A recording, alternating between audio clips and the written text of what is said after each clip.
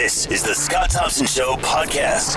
Who is responsible for looking after our seniors? The family of a man violently beaten while asleep in a nursing home bed is furious and wants answers as to why such an assault can happen and how we prevent this in long-term homes.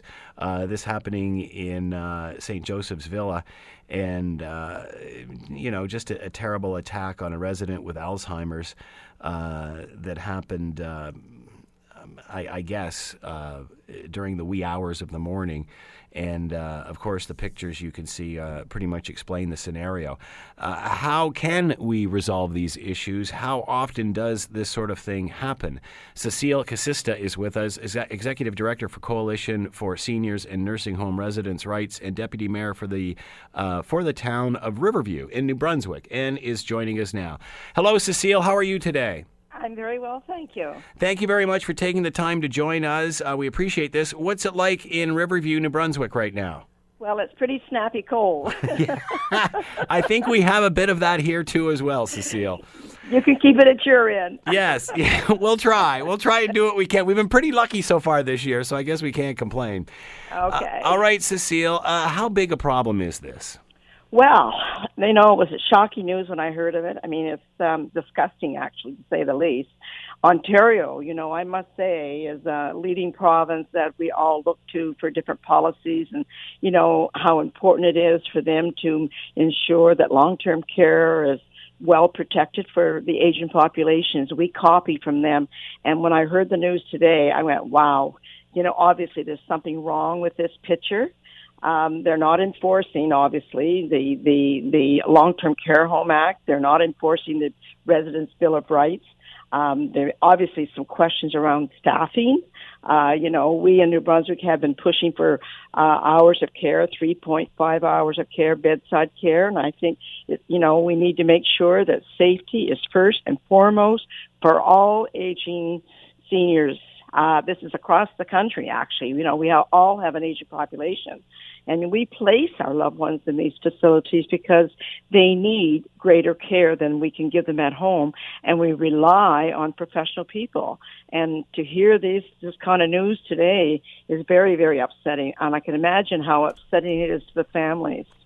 I had mentioned that this patient had Alzheimer's, this victim. That's not the case. The patient that attacked him had Alzheimer's. What do we do when we have situations like this where there are patients who may have Alzheimer's or some sort of dementia, where this sort of thing might be possible?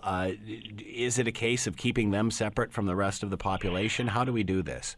Well, we do have nursing homes that we actually do keep them separate with additional staffing. Not to say that they should be in a prison, but basically, it's set up as a good home, and so that they basically are cared for. They're not wandering around, and I think that's important. Because to me, the question I'm asking, where was the staffing at that hour of the morning? And obviously people are just wandering around. So they're not really taking, due care to make sure the safety of these people are taken care of. I mean, I'm not suggesting that we should have them in prison, but I'm certainly saying that there are mechanisms in various new homes that we have in New Brunswick where people basically do have the safety and they have the staffing. And I think Ontario needs to look at that model. Are these rules you talked about Bill of Rights and Residents' Bill of Rights and such, are these rules consistent, let alone across the country, even across a province? Ontario's got the best Bill of Rights across the country. And basically, we've been echoing, our ombudsman has been calling for it since 2004, but obviously it's not being enforced, not being posted. Is it being available to everybody? There's an education component that needs to be done here, and I think here's a prime example, that family needs to know that there's some issues with individuals and they need to take some due care. How do they do that? I'm not suggesting, that we invade on their privacy in their room, but certainly there are cameras in the hallways, those kinds of things to make sure that people are guaranteed their safety. And when I look at the Bill of Rights a few days ago, I was just going through the Bill of Rights of Ontario, and I mean, really, it's the Bill of Rights that basically is the law, and obviously, it's just being pushed to the side. A spokesperson for the Canadian Association of Retired Persons said that this is a significant and heinous problem. Is that accurate? Does this happen more than we think it does? Does it go unreported? You know what? A lot of families will not come forward and speak out for fear of reprisals or evictions. It depends on what province you're in, what kind of protection. We know that in this province, many people won't speak out. There have been incidents, but maybe it's time that Ontario moves to the direction of cataloging and having it on the website so that you can look at infractions in all these nursing homes. We have that in New Brunswick now. You can go on the website, you can look at what the infractions are or have been. You don't know the name of the person or anything. The only thing we are short here in New Brunswick is the fact that they have to get approval from the nursing home before they post it, and I don't see that. I feel if there's an infraction, there's an issue, we need to know, because we're placing our loved ones, and it's a tough call, placing your loved ones in a nursing home. It's not an easy task. You know, it's something that, you know, people really have to think about. But we place them with the idea that this is going to be safe. We have professional people. So obviously it tells me Ontario does not have, sufficient staff ratio on duty. Obviously, this, the baby boomer demographic is making its way through the population, the senior population only growing over the next few decades. Are we prepared for what's coming? Are we prepared with these facilities and enough of them, and obviously guidelines on how to run them?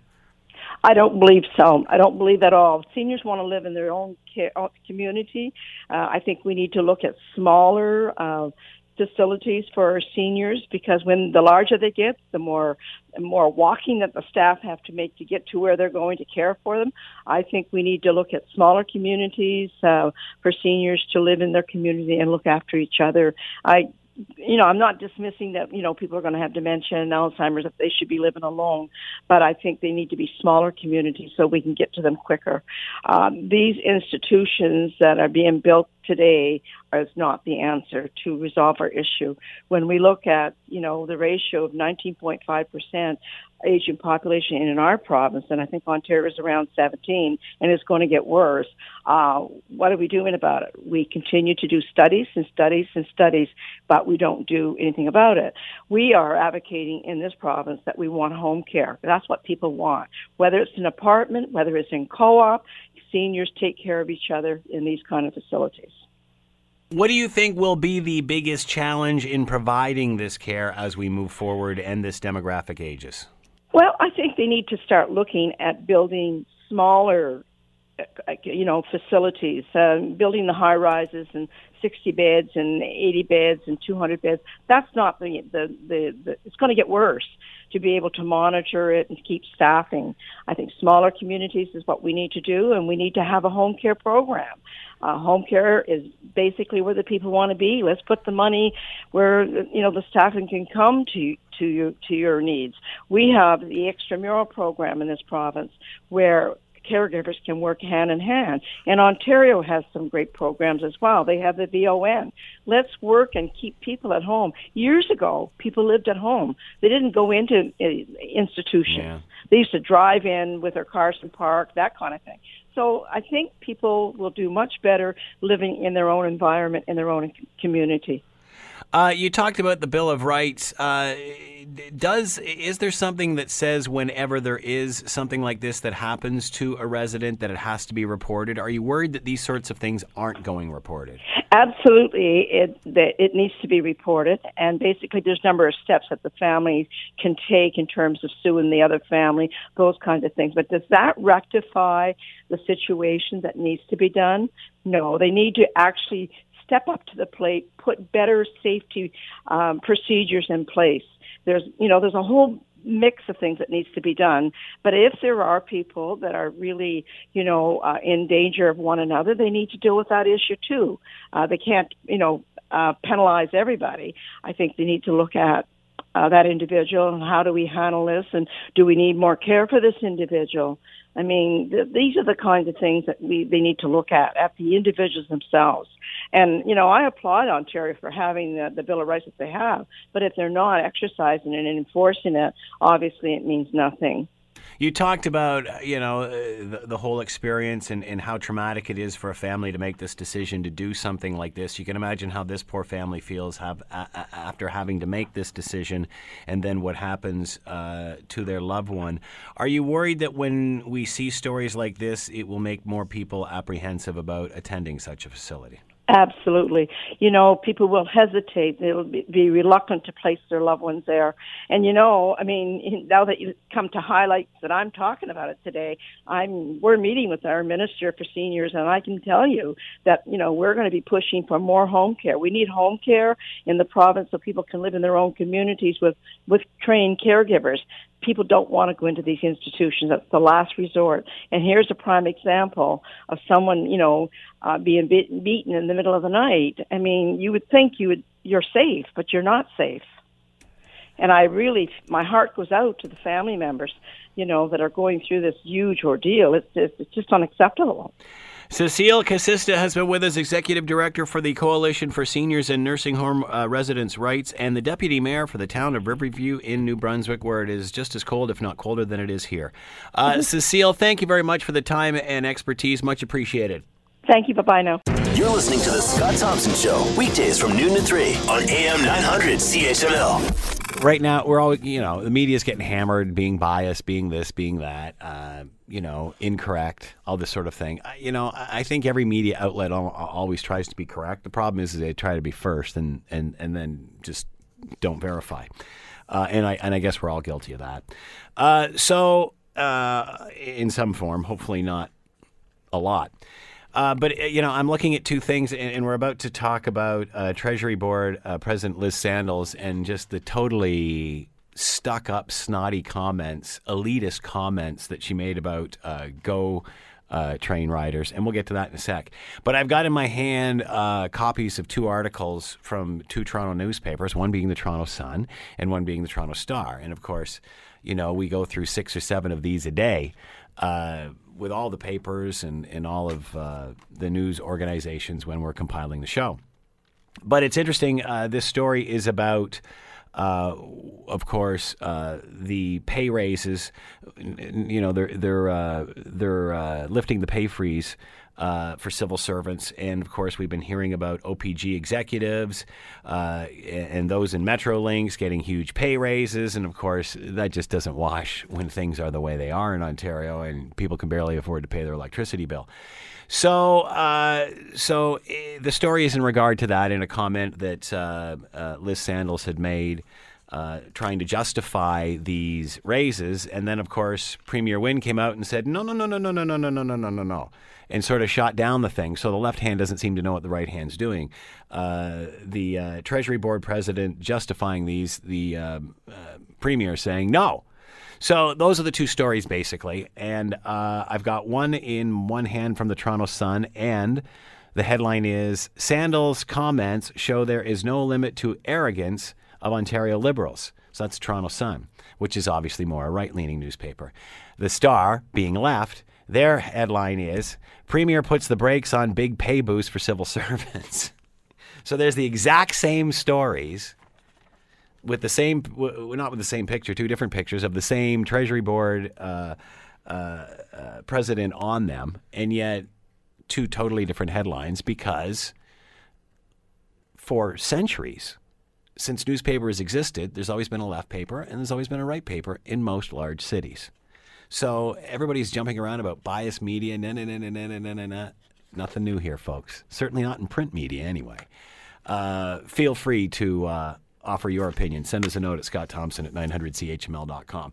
That being said, let's listen to what it was that Liz Sandals said that had everybody upset. This is, of course, questioning about $8 million in raises for 80 OPG executives by decade's end, and a possible $118,000 boost for Metrolinx, for the Metrolinx president. Treasury Board President Liz Sandals said it was justified, and then all of a sudden Premier Wynne said the pay boosts need to be reconsidered. And I guess a reporter asked, how do you justify these salaries to the common Ontarian who perhaps would be taking public transit? When you really stop and think of it, most of the people sitting on the GO train probably don't have high-level nuclear qualifications or the business qualifications to run a multi-billion-dollar corporation. I don't know, because I don't ride the GO train, but I have lots of neighbors that do. And I don't know if any of them are nuclear physicists or such.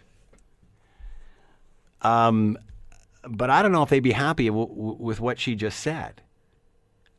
And to me, this is just more arrogance of exactly the sort of thing that got Donald Trump elected. This is exactly the sort of attitude that has people pissed off with status quo politicians like this lady who obviously uses a chauffeur and has absolutely no idea of what the profile of someone is who rides the GO train. I got a neighbor who's an attorney, takes it every day, down to Bay Street. It's like, who does this lady think she is? And how can you possibly be more out of touch with Ontarians than making a statement like that? Listen to it one more time.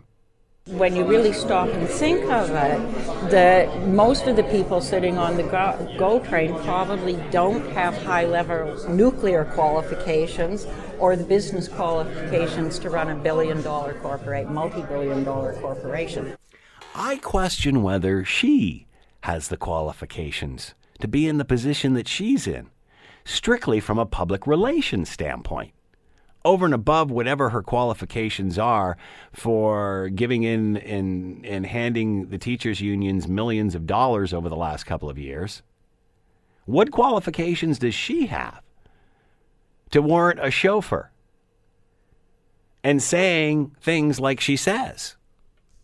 This is another example. And, people say, well, you can't let the Trump politics into Canada. You can't let the Trump politics into Canada. It's this sort of crap that is bringing that style of politics to Canada.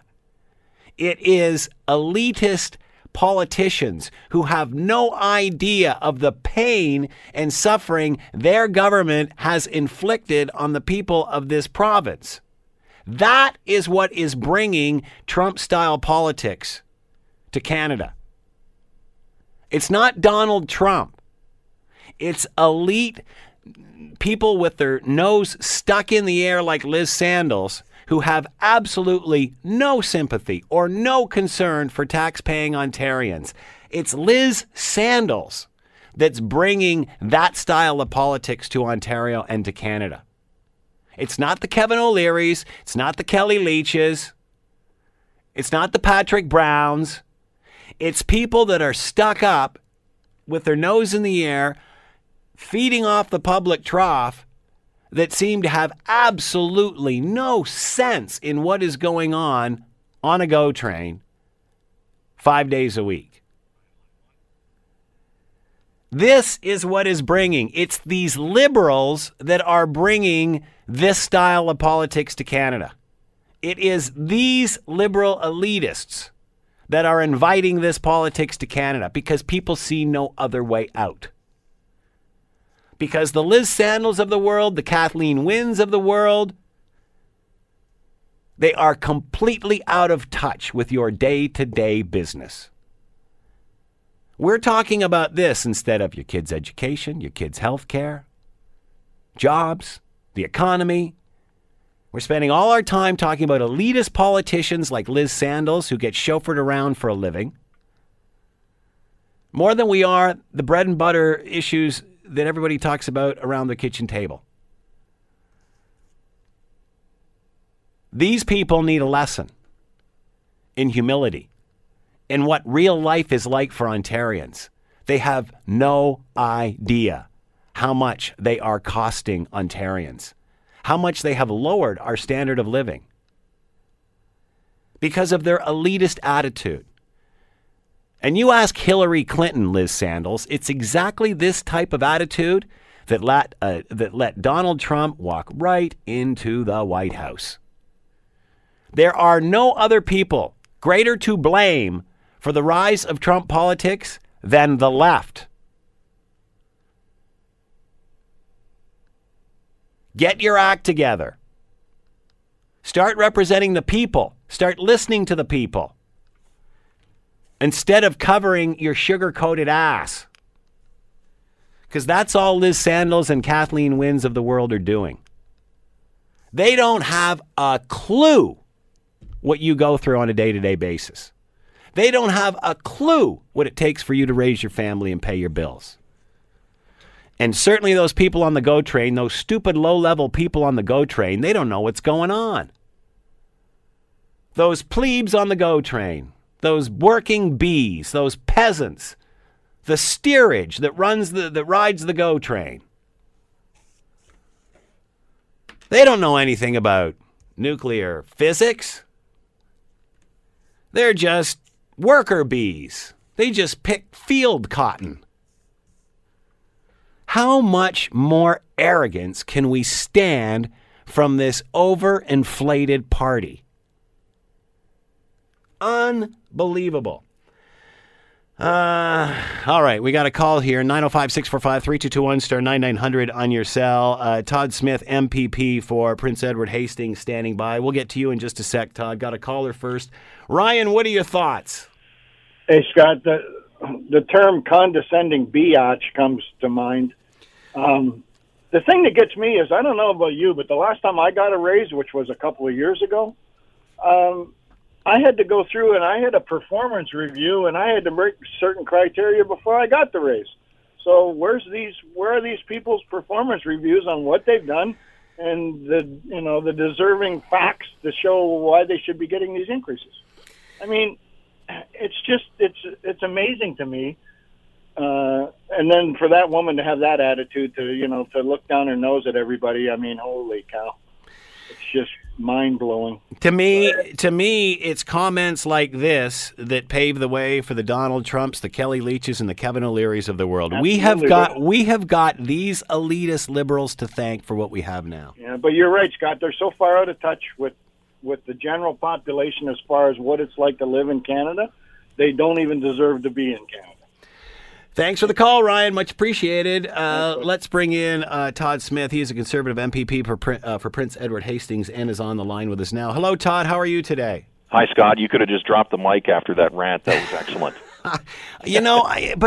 Todd, this is frustrating, no matter what your political stripe is here, because, these people will jump on board and saying we don't want this type of politics coming into Canada, whereas this is the exact same reason why this sort of politics made it into the United States. It's doing things like this. It's that arrogance. It's the condescending nature that we get from ministers like Liz Sandals, who's done this in the past numerous times. Kathleen Wynne's done it in the past as well. You'll recall back in the fall, she called Ontarians bad actors when it came to the economy. Yeah. Now, I imagine they sit around in their caucus room or their cabinet meetings and just talk about how stupid the people of Ontario are, and they need to make decisions for them. And it's this nanny state that we're living in Ontario where they look down their nose, and Liz Sandals is one of those ministers who looks down her nose through her square glasses.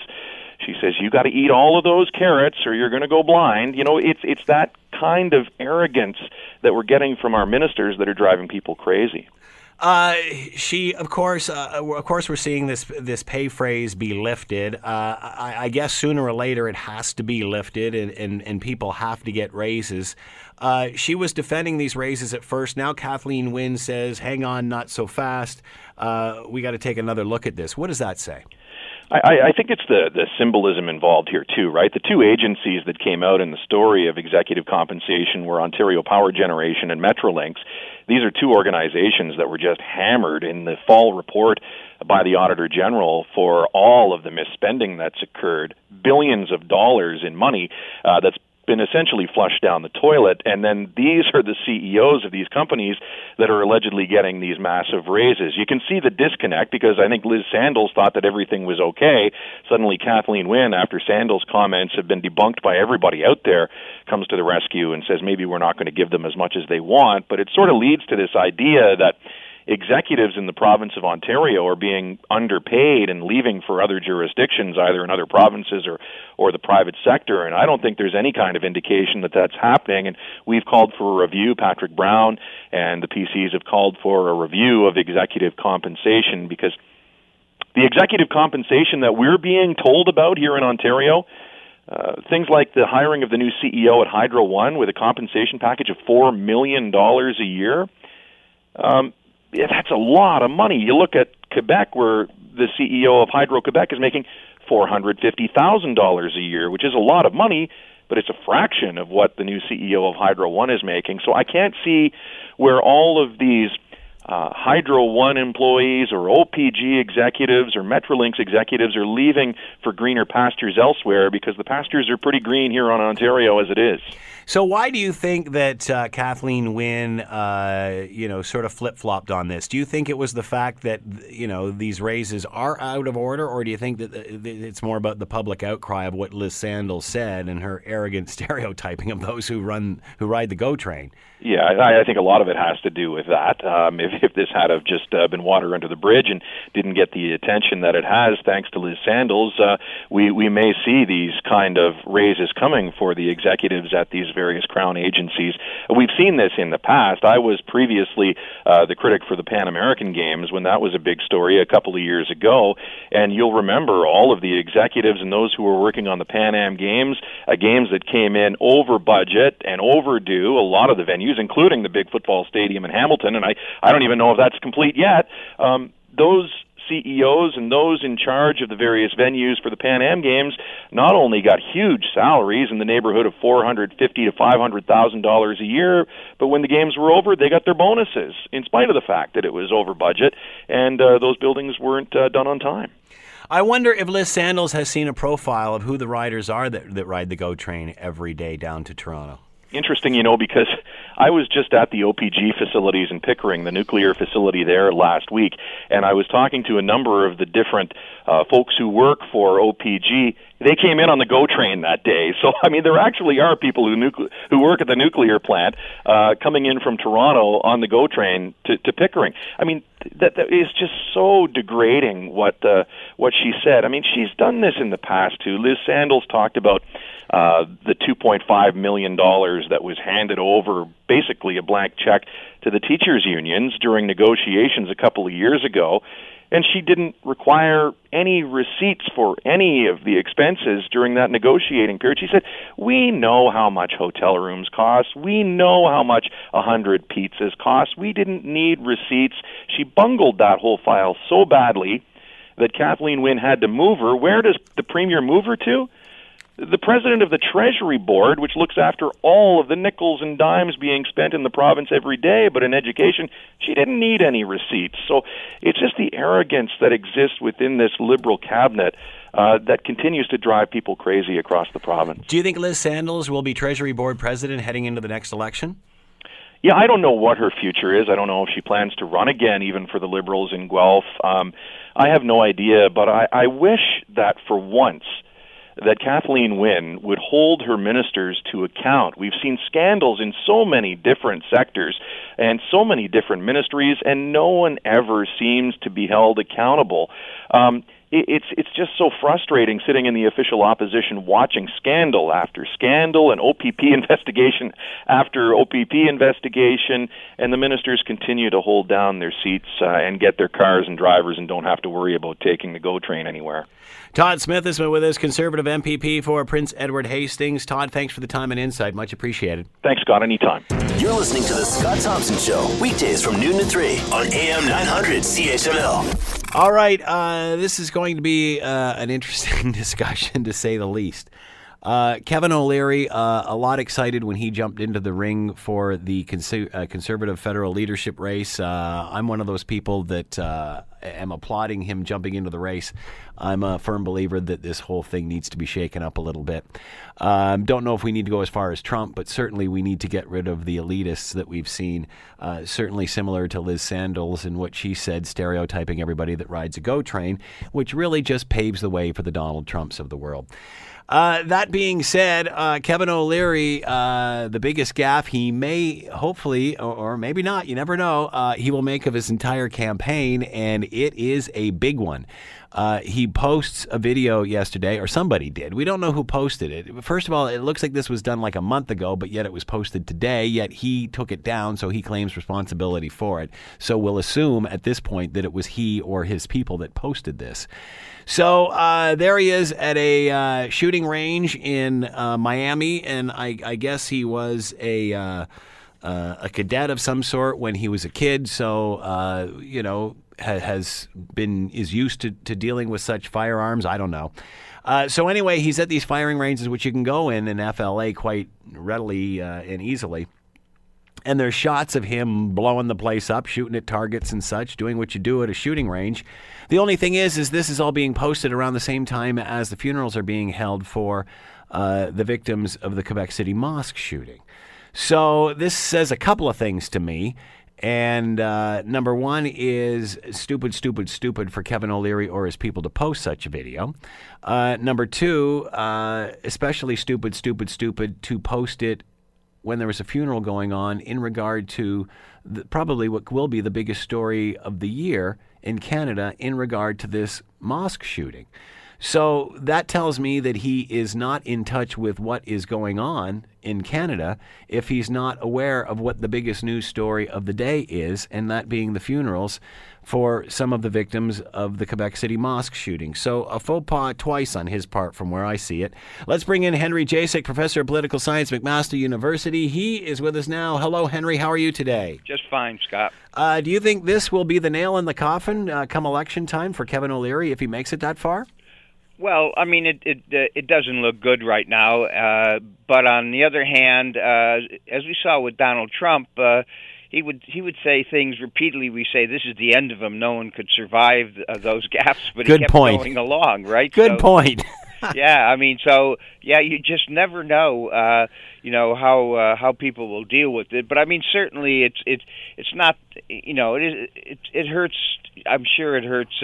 It hurts him a bit. I mean, I think Canadians react to these things a little bit differently than Americans do. As a matter of fact, I even heard people, and I almost was prepared to defend her. She was saying, "Well, why wasn't Kathleen Wynne there?" But of course, that was in the province of Quebec, but there's a lot of people who felt that she should have gone there. Oh, interesting. And I certainly, if I was an advisor to Kevin O'Leary, I would have said, "Hey, you should have gone there as well." Good point. Very good point. That's what my advice to him would have been. So I think, I mean, being oblivious to how important this is going to be to Canadians, I think that is a mistake. I think it is going to hurt them, whether it'll be fatal or not. I mean, politically, I don't know, but we really can't call it anymore. I do think it hurts him, though. We really can't call it anymore, can we, Henry? No, it's very hard, to call it. But I do certainly think a bunch of people are not going to like this at all, and see that's not appropriate. And and even if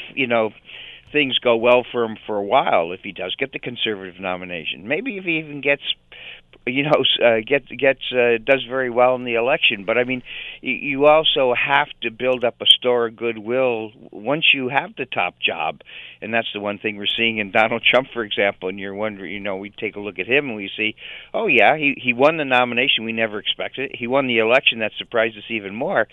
But he's just making enemies left and right, and the numbers of people who think he's doing a good job has dropped. And here he should be on his honeymoon. He's only been off a few days, and his popularity is just dropping right down because you have to act the role. You have people expect a president in the U.S. to act a certain way. We expect the Prime Minister of Canada to act a certain way.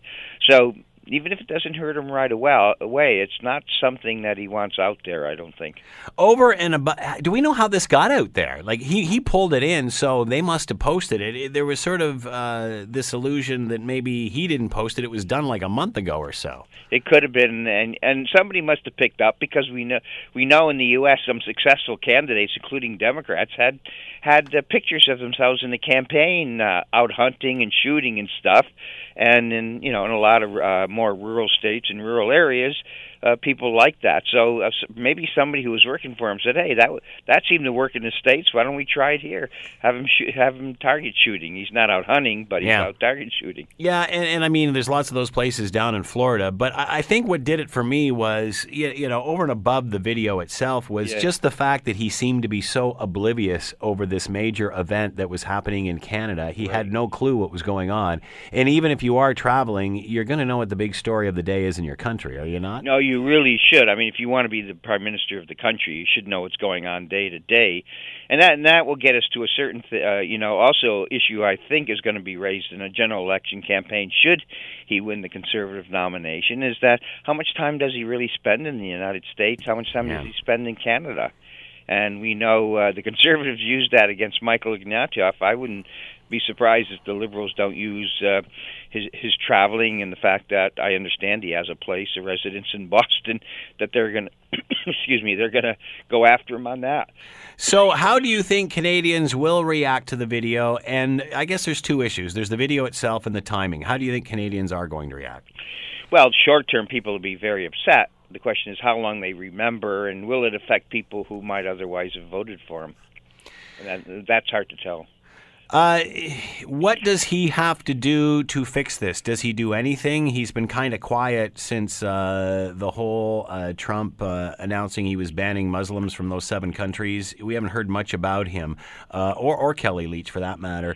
What do you think their positioning will be on this as we move forward? Well, they have to be careful because as a proportion of the population, I'm fairly certain, I haven't looked at the numbers, but I suspect that the percentage of people who are Muslims here in Canada is larger than larger than the percentage in the U.S. And I would also think among non-Muslims in Canada are much more positive towards tolerance towards Muslims than non-Muslims would be in the U.S. So yeah, he has to be. I think he really has to be careful about this. How does it change this conversation, the fact that the shooter in Quebec was white and non-Muslim? How has that changed the dynamic, the conversation in Canada? Well, I mean, when that what people would say, well, maybe it's not the Muslims that are the problem, it's non-Muslims that are the problem. So if you point out that the people who are shooting and killing and doing these bad acts are not Muslims, they're people who were brought up as Christians, say, that really blunts any argument that we have to worry about Muslims, because we're the actual experience then will start to be people who aren't Muslims. Do you think this will change the discussion and actually bring communities together because of that? I think so. I think it does mobilize people. I remember, I saw it here in Hamilton, people calling me up, you have to go to the march, we have to show visibly support for, the Muslim community, support for tolerance and, of all groups and diversity. And yeah, I think you hear, I just think you hear a lot about that around the country. I think people really, we have an image of ourselves as being a tolerant population, having that as part of our values, and I think that certainly will have an impact as we go forward.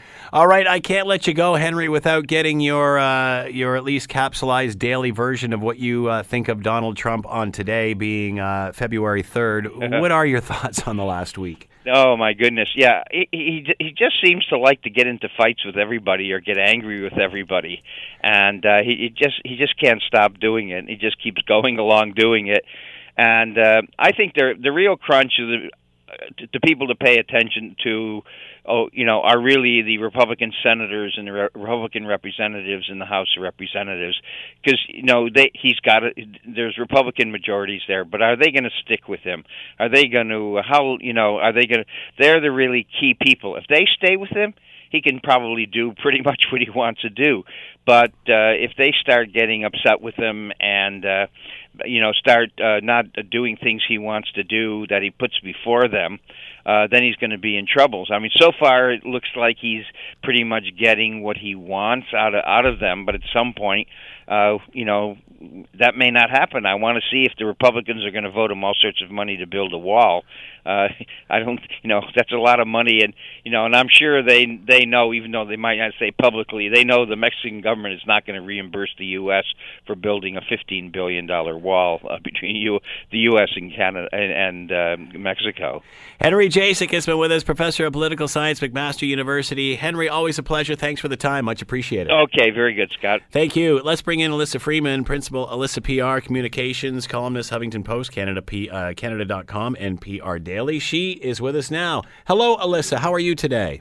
Hello, Scott. Top of the afternoon to you. Back at you on a Friday. What are your thoughts of Kevin O'Leary's video of the shooting range that came out at exactly the same time as a funeral was going on for 3 of the members that were killed in the mosque in Quebec City? Well, I think it was a miscalculated, bad timing kind of thing. When it comes to politics, I have to be honest, I like to think that things are happenstance, but they aren't. They're very, very calculated. So when somebody put out that video or chose to put it out, believe me, it wasn't his idea. It's his team's idea. And they forgot to check the calendar and think, okay, well, gee, what else is going on today? A funeral that has great significance in this country. So that's essentially what happened. I mean, having this missed sort of timing from a PR perspective is just really, really horrible optics.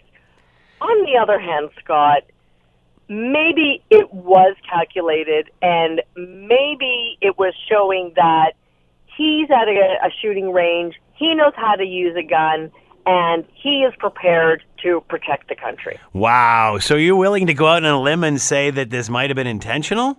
The timing? Yes. And then what happens after the backlash comes in? Oh, backlash, O'Leary knows well, having been in the media for several years and actually running narratives from being on the other side of the camera or the microphone, he knows that a story like this will have about 24-hour burn cycle. And then it will be on to the next. People will remember it. People will bring it up. And, his basic answer will be very Trump-like in saying, we all need to be able to bear arms. We all must be able to protect ourselves. So, therefore, I'm just doing what I think is right, especially in the face of this heinous act that occurred in Quebec City. I can understand how, if it was released at a different time, the video may appeal to some at the base of the Conservatives. That being said, though, over and above the video, what I'm finding fascinating and what I'm finding that I think will hurt him is his timing, in the sense that, to me, it proves he has absolutely no idea what the biggest story of the news day is in Canada on that day. And in a man who's running for the federal Conservatives and eventually the Prime Minister of the country, if he succeeds, he should know what's going on. To me, this displays him as being out of touch, much like Ignatieff was. Well, let me play devil's advocate, because you're always playing it with me, Scott. Go for it. Let me play devil's advocate. I think he knew what the biggest story of the day was. I think he knew that him showing visuals of him at a shooting range juxtaposed to a tragedy. I think he knew exactly what he was doing, and I think he was riding the coattails of that. Because he's probably thinking, well, how else am I going to stay top of mind, in the public consciousness? There's so many people running for the Conservative leadership. What am I going to do to break through? And I think that he is audacious enough, and his team is audacious enough, and I'm sure they went back and forth on this and what would be the backlash, et cetera, et cetera.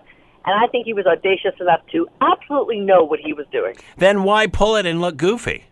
I mean, if you stand by it, you let it ride, don't you? You know who thinks he looks goofy? People like you and me. But people like you and me, let's say, and I'm not being partisan on this. I'm just looking at it from a PR standpoint.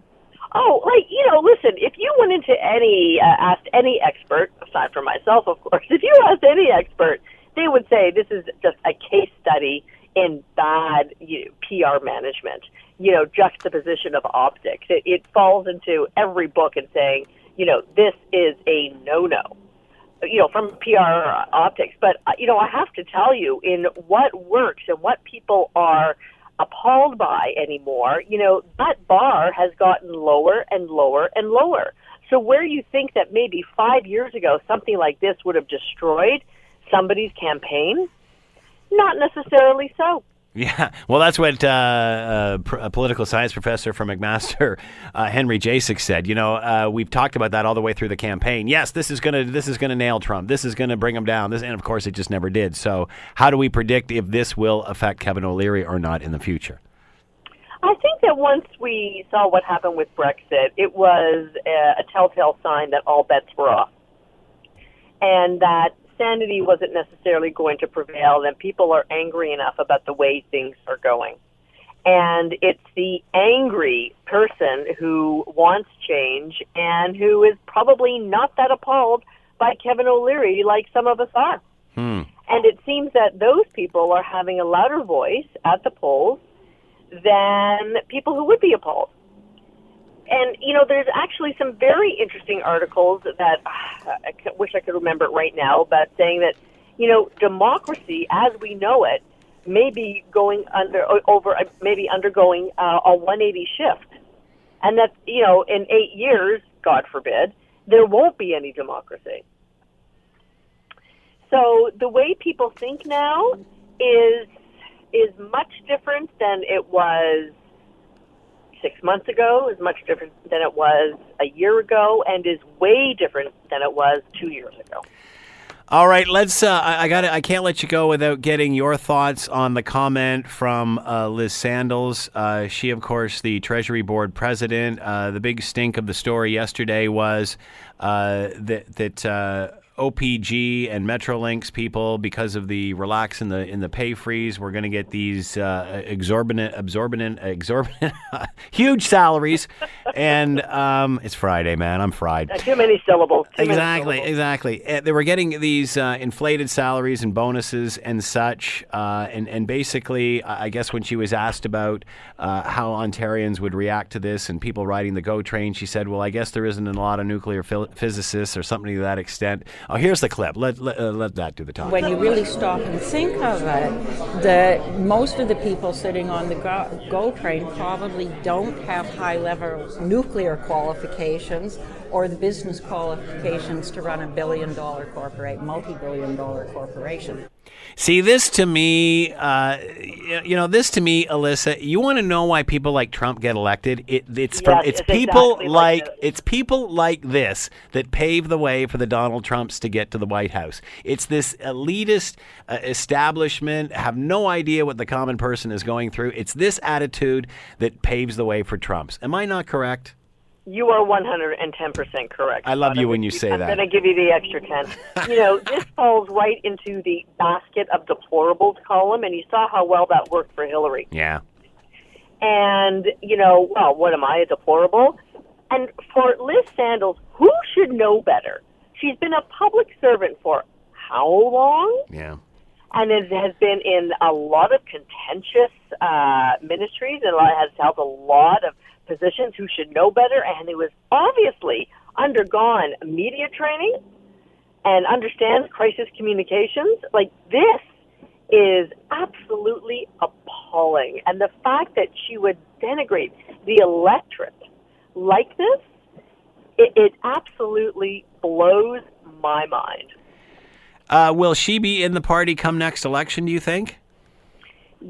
Everybody's disposable, and it doesn't seem to matter, how long you've been in the party. Sometimes I say politics, it's an industry where you can fail up.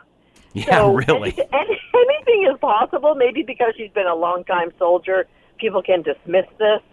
I would say that she's treading on eggshells. Obviously, Wynne was quick to come out and say, no, not so fast. That's not the way we're going to review this. What does that say? it's Wynne will say whatever she needs to say at this point, in order to win. Or, she said to John Tory, forget about tolls. Of course she said forget about tolls. There's all those votes in the 905 that she hopes to curry favor with. Right now, Wynne is just going to say what she needs to say. Whether you fall on the right or wrong side of it, she just wants to keep her powder clean, and she can't afford any more mistakes. Wynne seems to be aware of what happened in the United States and why the Democrats lost. She seems to at least she says she seems to understand that people are upset. How is she going to feel about this? She must be upset. Oh, she must be furious, and I am sure she picked up the phone and phoned Liz Sandals, if not, hauled her in to her office and gave her a what for. I absolutely think that happened under no uncertain terms. Alyssa Freeman has been with us, Principal Alyssa PR Communications. As always, Alyssa, thank you very much for the time and insight twice this week, and have yourself a great weekend. And you too, Scott. The Scott Thompson Show, weekdays from noon to 3 on AM 900 CHML.